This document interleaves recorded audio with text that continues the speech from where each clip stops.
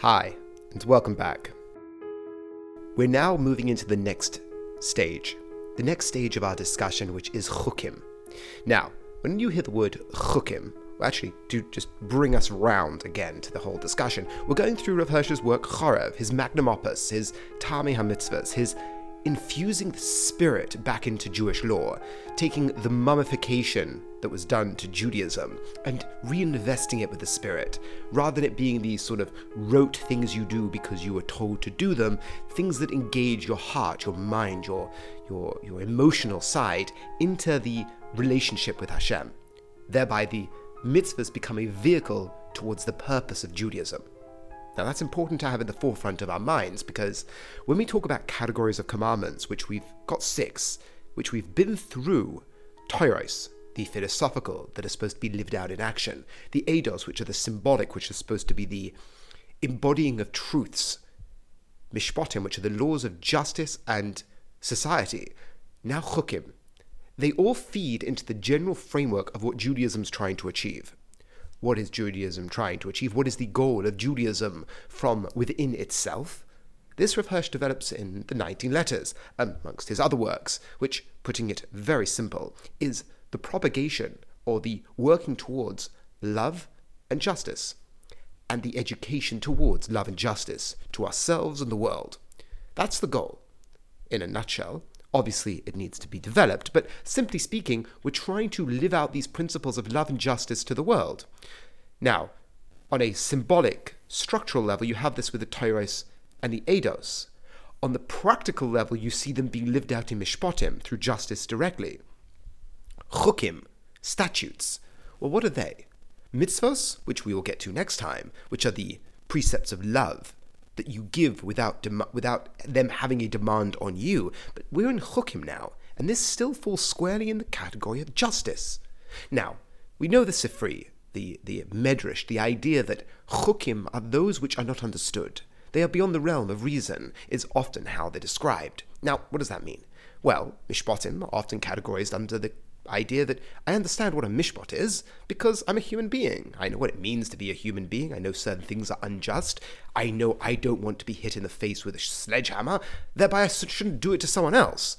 I know what it means to act without justice because I know what it means to be a sentient, conscious human being, and I don't want to do that to other people. I don't want someone to take my things, so don't take other people's things. It's intuitive. It makes sense. Yes, if we dig deeper, and this is an idea that Diane Grunfeld points out, if we dig deeper, Mishpatim have an intuitive feel to them, but their underlying their underlying demand on us isn't rational in the absolute sense of the word. It still relies on a demand from the outside. The classic way Judaism looks at the moral life, which is that there is something that is beyond our mere experience that calls on me to act in a certain way. We call that Hashem. We call that God. We call that the creator of existence. That is still needed. Just because Mishpatim are intuitive doesn't mean you can forego with the ground of demand that we look at the Torah as being.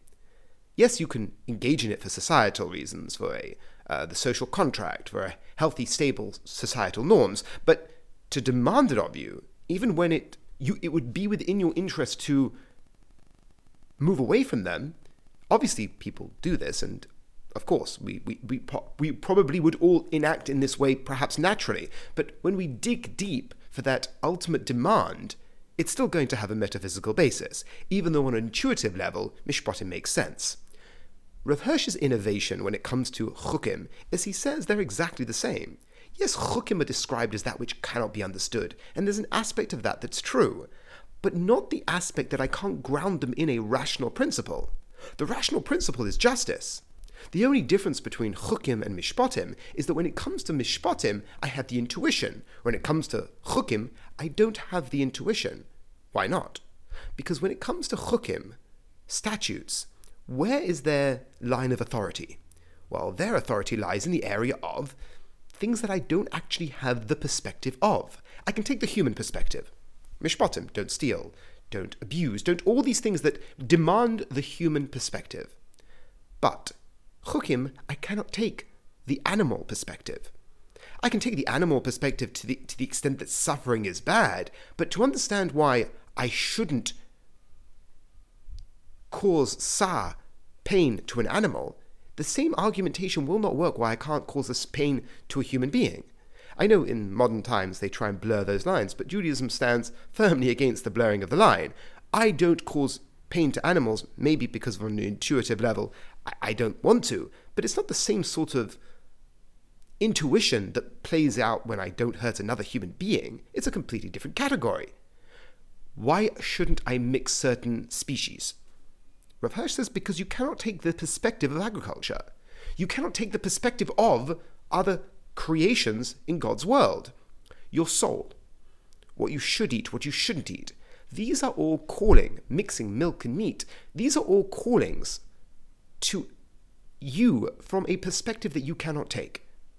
Tumah, Tahara, the nature of reality that we don't have the perspective of. How I think that will affect me or not affect me isn't up to me to decide, because Chukim play in the playground of principles that I cannot take that perspective. So to perhaps feed in another idea. Eating not kosher food if you're a Jew. Why shouldn't I? That person can say because it's a chayk. No one knows the reason. Rav Hirsch doesn't say that. Rav Hirsch says because I'm living out a principle of justice towards my being, my body, my soul, the food that I consume, because God has commanded me to do so. I'm committed that there is a reason at its core that relates to the justice towards myself or the food. Thereby, I don't look at the commandments as being arbitrary. They have a reason. This also follows through in the different midrashim that discuss different people who knew the reasons for certain commandments. But it's worth pointing out that when Rav Hirsch says that, okay, I can see that they're predicated on justice. Now, that basis for saying they're predicated on justice is that God doesn't do things randomly. And God is asking us to live out our lives in the pursuit of love and justice. Now, these principles he obviously has to justify elsewhere, especially when it comes to Chukim, which has this traditional morphous feel to it that we don't understand what they're talking about. But if Rav Hirsch can structure his vision of the world, that Chukim are predicated on justice, I can then start talking about reasons for the Chukim. Now, same with Mishpatim. I can propose reasons. The same for the Eidos. I can propose reasons. And as Rav Hirsch stresses, the acceptance or rejection of these ideas will be based off their probability, based off their convincingness for all intents and purposes. It's in the realm of Agada. He's not giving us halacha here, but he's giving us the spirit. He's giving us that which will infuse these dry bones of rote and ritual. He's giving us the spirit that allows it to become part of our being in a way that mere action is lacking. Thereby Judaism becomes infused with meaning. And that's what we're going to do now. We're going to go on the journey of discussing the different chukim. And not that this applies in today's day and age, but Rav Hirsch plays this out when it comes to the karbonos. He plays this out when it comes to the para aduma. Each stage of the para aduma, what it is trying to do in relationship to the concept of impurity and purity. Thereby he has a philosophy of purity and impurity. And if it makes sense, we'll definitely develop it within these discussions. So, to recap our point, we spoke about our next stage, which is the stage of Chukim. And we spoke about how they differ from Mishpatim, that they lack that intuition. But the same when it comes to Chukim, the same when it comes to Mishpatim. If you dig deep, you're always going to require that demand from the outside. You're always going to require that metaphysical ought that is lacking from a secular perspective. Meaning, when we say Mishpatim are rational, we mean that they have an intuition. You can argue for them based off your humanity. But if I want to argue for the oughtness of it, the converting the is of the being alive to the ought of that it calls on me to act in a way when it's against my self-interest, that still requires something more metaphysical. You can't get there purely by molecules in motion. You can get to a whole bunch of arguments why it may be a good idea, but not what we're talking about when we speak about the moral ought. That comes from the outside, even when it comes to Mishpatim. Chukim, obviously you have that as well, but also you don't have the intuition, which is why Chazal tell us that we will be ridiculed by the nations of the world and the Yetzer Hara on the basis of the Chukim, because it lacks that intuition, it lacks that pull. But the answer to that is that it might lack the pull, but it doesn't lack the rational principle of justice. Thereby why I'm engaging in Chukim, I'm engaging in justice. There are premises I don't have. Correct. But on that basis, Rav Hirsch will go on the journey of explaining the Chukim. So, I really do hope you will join me for this journey. If there are any questions, as always, call me or message me at similearner@gmail.com. And yes, have a wonderful upcoming week.